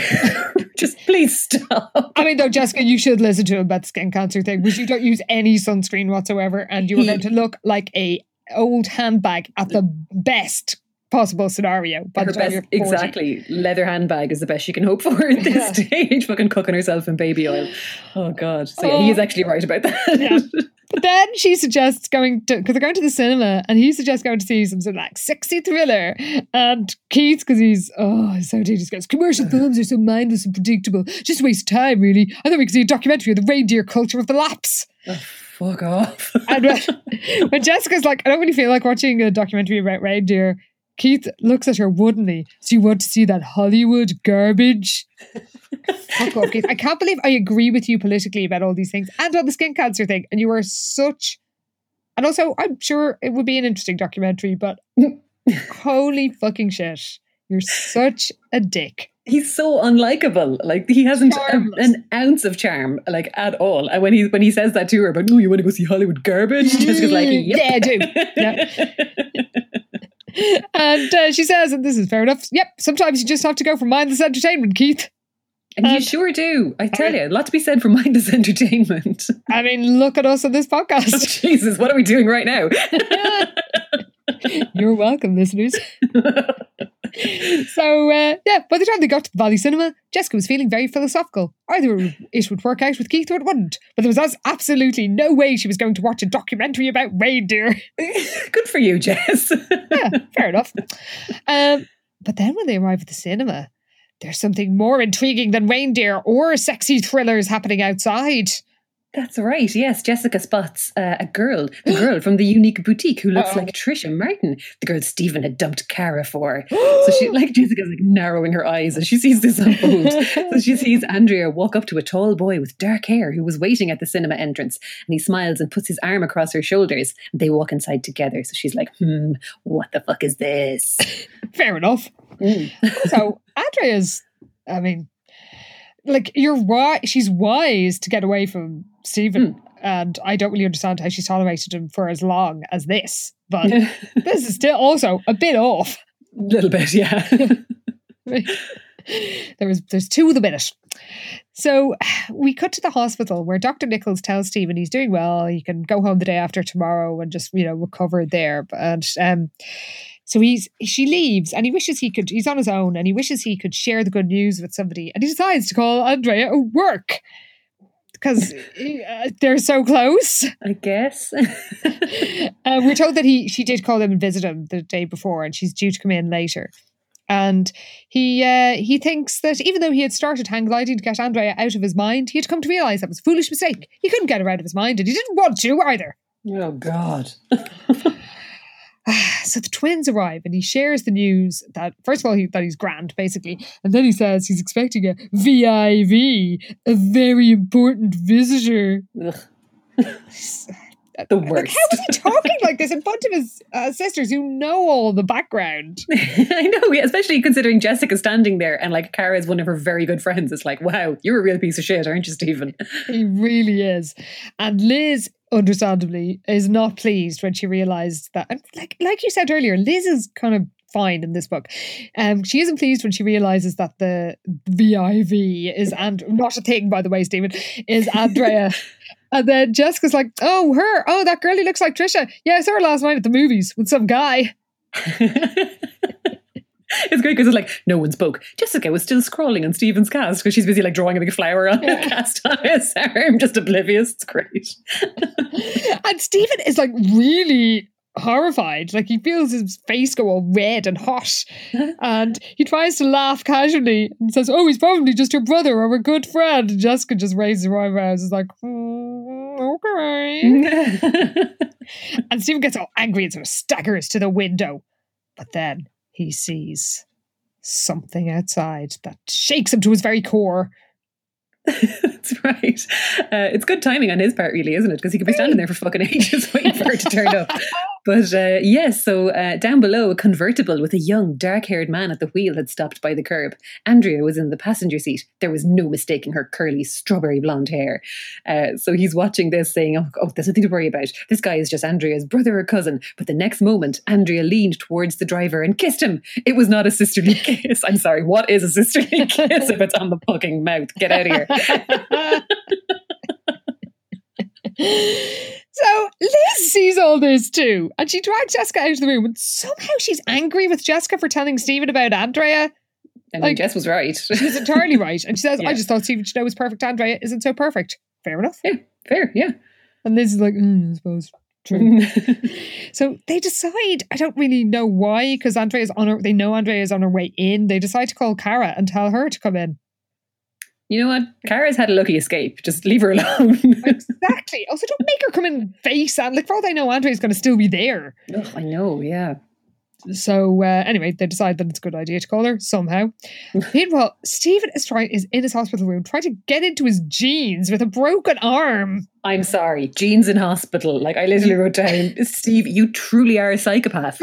I've been in hospital for more than a couple of days, and you do not want to be anywhere near a pair of jeans when you are not feeling the best. It is tracksuit pants or pajamas. He is kidding himself. I haven't worn jeans for a year. Same. I mean, like, who? I think, oh God, I would cry if I had to wear jeans for a full day. Don't make me wear hard clothes. Seriously. If something's going to leave an imprint on my leg, I don't want to hear about it. I'm wearing a pair of dungarees right now, listeners. Nice. Lucy and Yax. So, he's in his jeans for reasons best known to himself. I guess he says he can't bear to face Andrea in a hospital gown. I suppose it doesn't have an arse. Well, that's fair enough, but like put on a fucking pair of tracksuit pants. Yes. Because putting on jeans is lunacy. Or pajama bottoms. Like, how do you not have pajama bottoms at this stage? Anyway, she comes in. I mean, she's cold because she's literally snogging this boy on the way to see him outside the window. Oh my God, she must know which way his room faces. She's been there before. Is she doing it on purpose? I kind of hope she is. Because, I mean, fuck Stephen. Like, he's the one who's wrong here. That's true. He deserves it. The least he deserves. And she comes in all smiles and Stephen's all like, who is he? And she says, he's a friend, Steve. I met him last week and I really like him a lot. Hang on, last week? Was she not still going out to the zoo for fishies? Well, as she says, though, we never made any promises to each other. And I mean, that does seem to be the way. I mean, not that I know from experience or anything, but like in like American dating, there is like we would never said we were exclusive. It's like a thing that kind of comes up a lot. Yeah, doesn't happen here. Well, no, but like in TV and films and stuff, it's always like, we never said we were exclusive, so it's grand. It's like you need to have that conversation to be like, we're only seeing each other. Yeah, maybe, I don't know. That's kind of how I read this from her point of view, anyway. Well, Stephen also says, which is obviously completely unreasonable, how can you do this to me after all we've been through? Which is like, what? You've been through fuck all. Just the aquarium, man. Relax. Yeah. And she's like, he says, you know how I feel about you. And she says very sensibly, I know how you feel about Tricia. All the time. Banked rights, like, she does.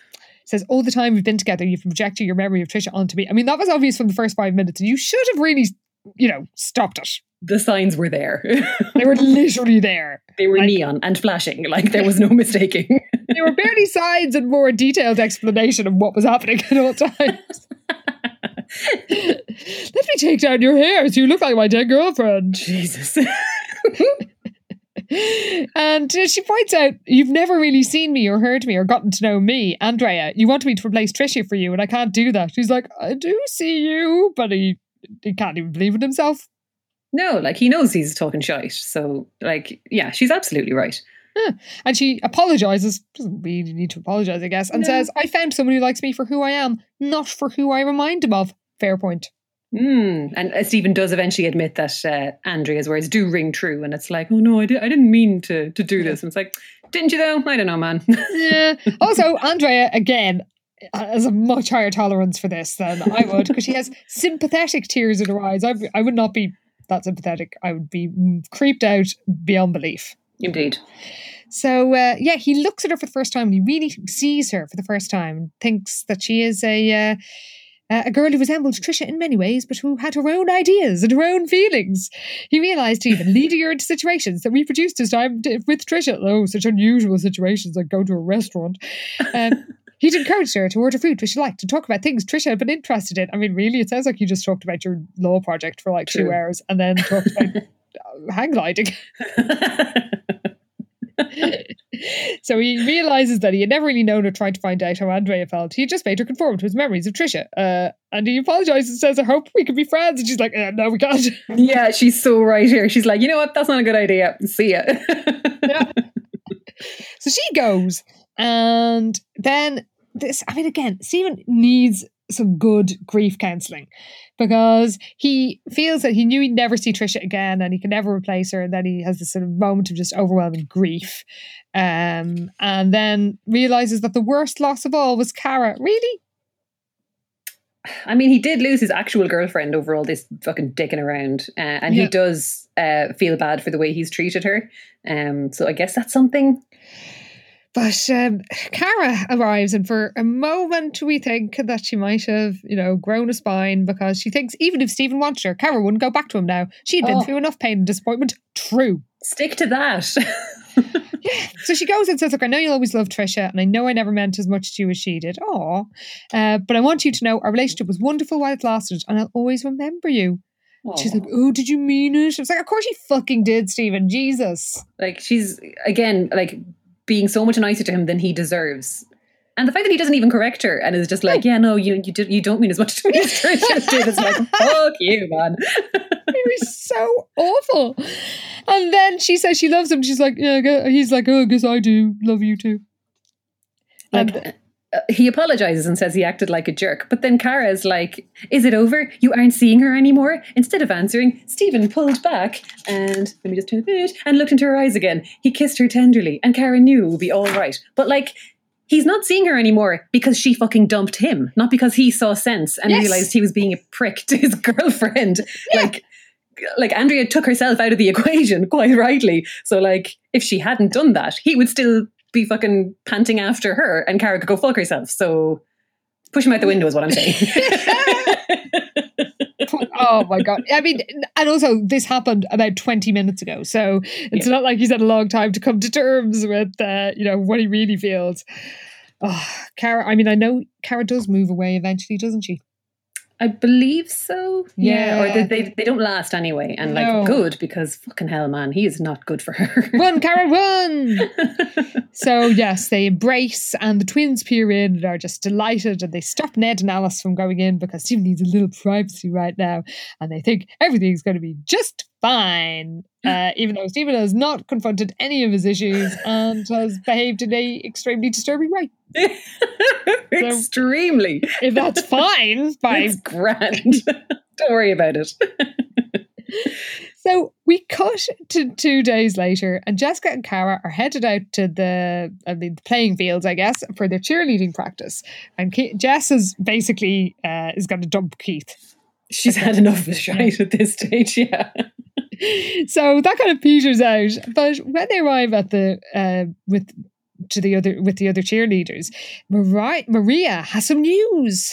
Yeah, she's all excited because apparently her dad, who we previously established was like the planning commissioner, he's going to be running for mayor, and they're all really excited about this. And I have to say, I'd be pushed to understand why some kids would care about who's running for mayor. I know, like Jean and Sandy are losing their shit, and they're like, maybe he'd make a campaign ad here, we can all be in it. Ah. Why?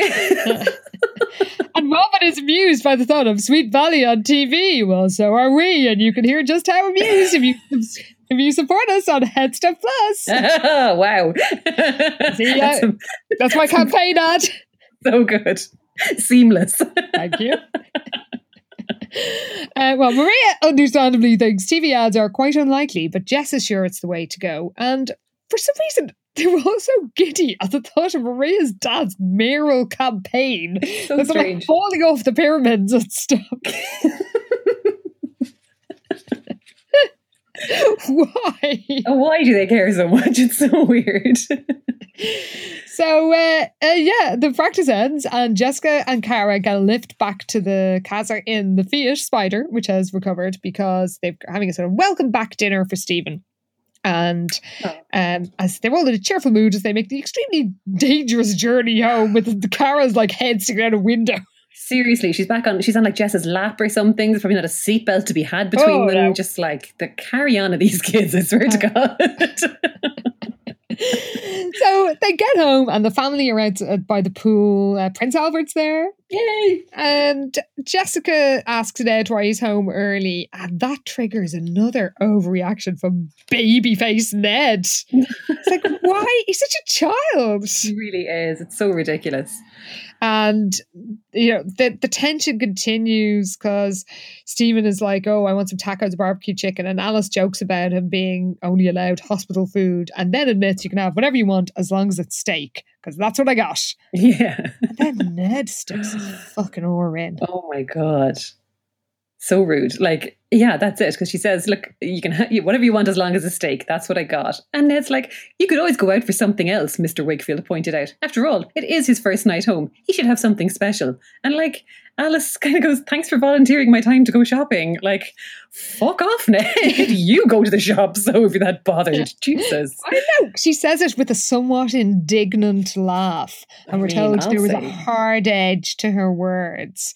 It's like, I'd be happy to prepare the steak anyway Stephen wants it. It's really awkward. And I feel sorry for Stephen, even though he's terrible, because he sort of knows he sort of feels whatever he says will set his parents off. Yeah. One of them or both of them. Yeah. There's no way to talk to them lately without something going wrong.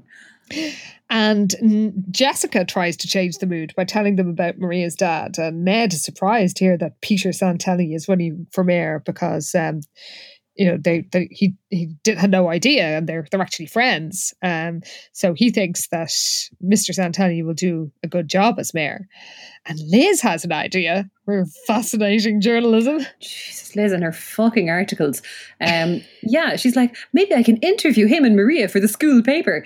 How does it feel to have a father in politics? That sort of thing. Like, groundbreaking. Well, it's a little hook for trigger for Mrs. Wakefield to say that's something you'll never know about firsthand. And then Ned again gets on his high horse, Mr. Ranty, and says, I don't know why you say that. I'd hate to think I'll never do anything for this community. It's not as though being a lawyer till the end of my days excites me. And Alice has just had enough of his nonsense.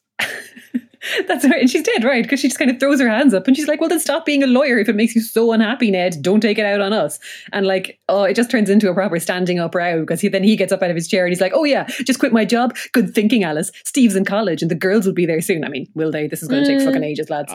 I mean, they spent another $100, so you're grand. Truly, yeah. And and then he storms off and it's like, this is so awkward. Also, Cara's there as well. Yes. Whatever, arguing in front of your kids. It's like, lads, would you please get a grip of yourselves? I know. And Jessica feels human feelings. We're told she feels hurt and confused and alone. Oh. Surprise. I mean, it only took an entire book of them having these fights beforehand. She was just like, why aren't they talking about my not even my boyfriend? Pay attention to me. So, Alice walks after Ned and Jessica wonders, she in fear, what is going on? What's happening to her parents? And that is the end. Oh my God. What a dramatic book. Family drama. Can you read us out, please?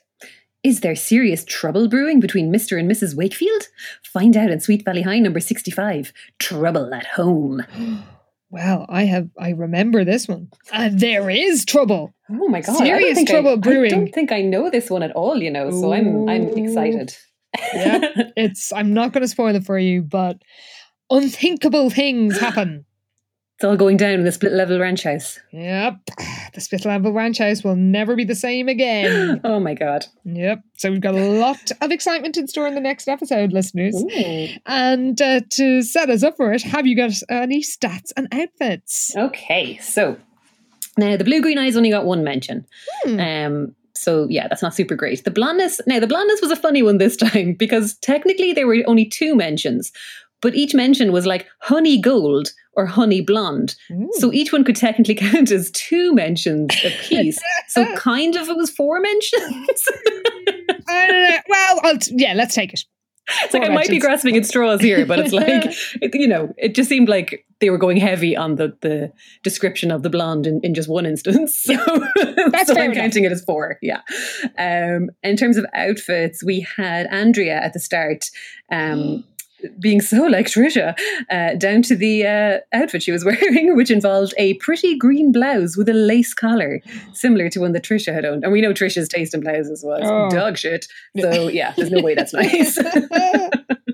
Got a bit of the old Victorian ghost vibe. Big time. So then Jessica... so when Jessica and... what's his face? Fucking Keith. He's so boring, I can't even remember his name. So Jessica and Keith, when they go to the public meeting about the incinerator, he is dressed in an outfit that must have come from the thrift shop. So he's in old corduroys and a work shirt, which are probably from the secondhand store. And Jessica's like, oh God. because she's quite very in the spirit of Sweet Valley, dressed in crisp jeans and a silk t-shirt. Oh, get with the silk. The teenagers love their silk. They just can't get enough. It's surprising, but consistent.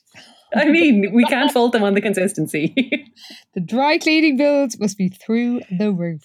Seriously, yeah, out of hand.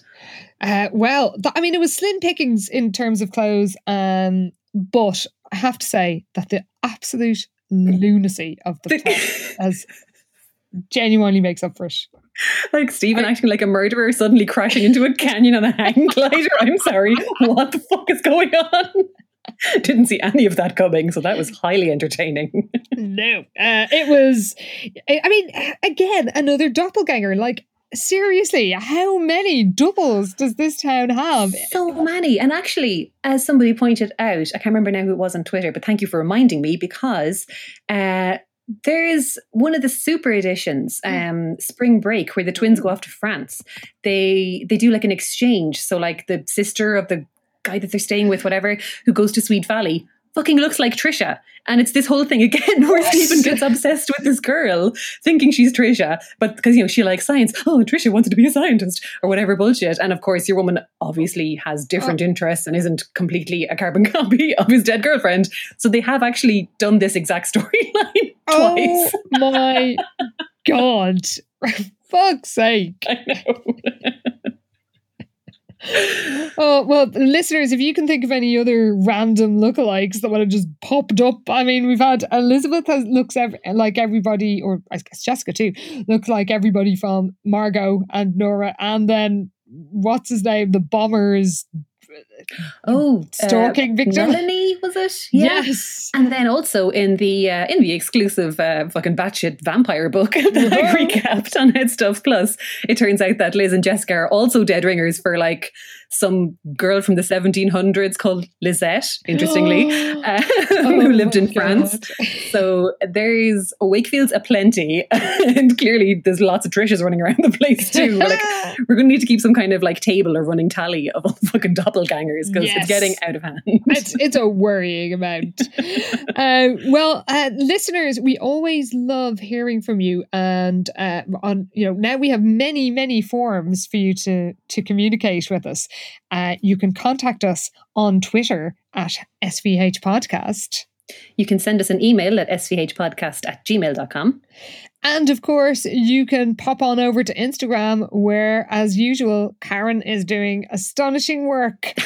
She's been making graphics. She's been tracking down all James Matthews's inspiration photos. And I mean, speaking of the French book, the one from the French. I found it. How would you describe it, Karen?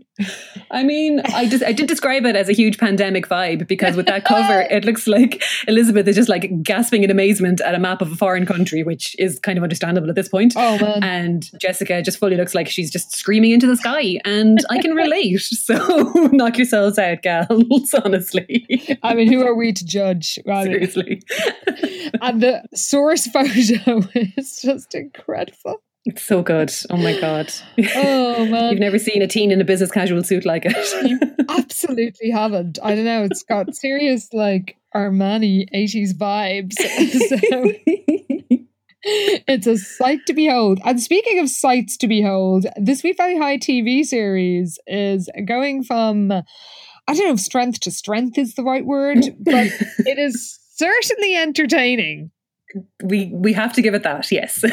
And we are first, if you sign up to Head Stuff Plus, you can listen to our recap of the first episode, and there will be the recap of episode 2 next week. That's right, yes, they'll be there waiting for you.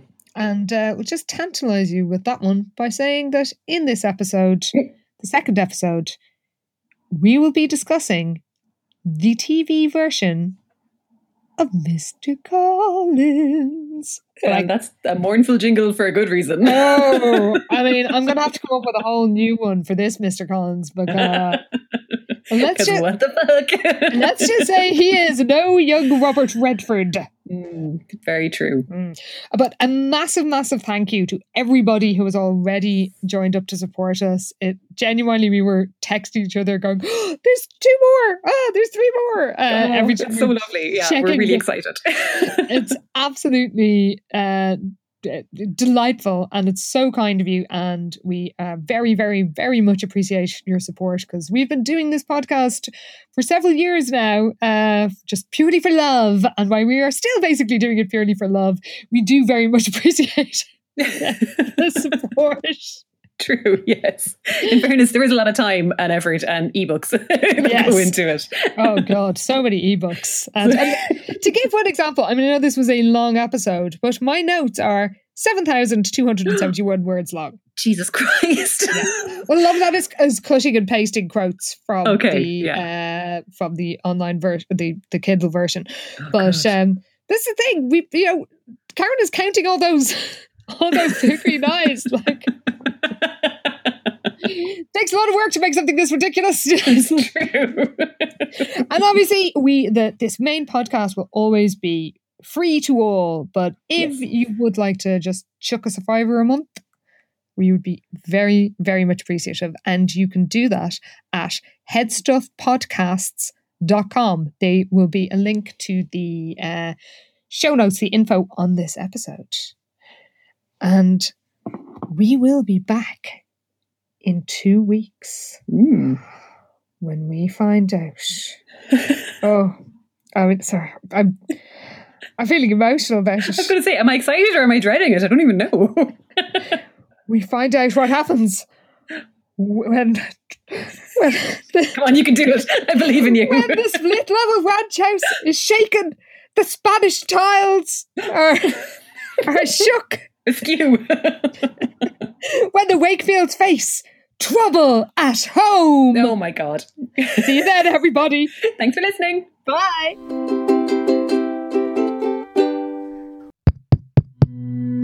This show is part of the Head Stuff Podcast Network, a hub for the creative and the curious. Shows are produced in association with Head Stuff and the Podcast Studios Dublin. Find out more or become a member at headstuffpodcasts.com. Community is always worth celebrating. The same goes for the businesses born within them. And with Drizzly, the #1 app for alcohol delivery, you can find the biggest selection of Black-owned and women-owned beer, wine, and spirits brands, then get them delivered in under 60 minutes. Now you can sip with purpose and explore brands that are shifting an industry while amplifying voices often left unheard. Find your new favorite drinks while supporting the diverse stories that make them great. Make your memorable moments even more meaningful by choosing brands with intention. Show your support and raise a glass to the spirit of representation and belonging, all while discovering incredible drinks with stories worth celebrating. Just download the Drizzly app or go to drizzly.com. That's DRIZLY.com to start sipping with purpose.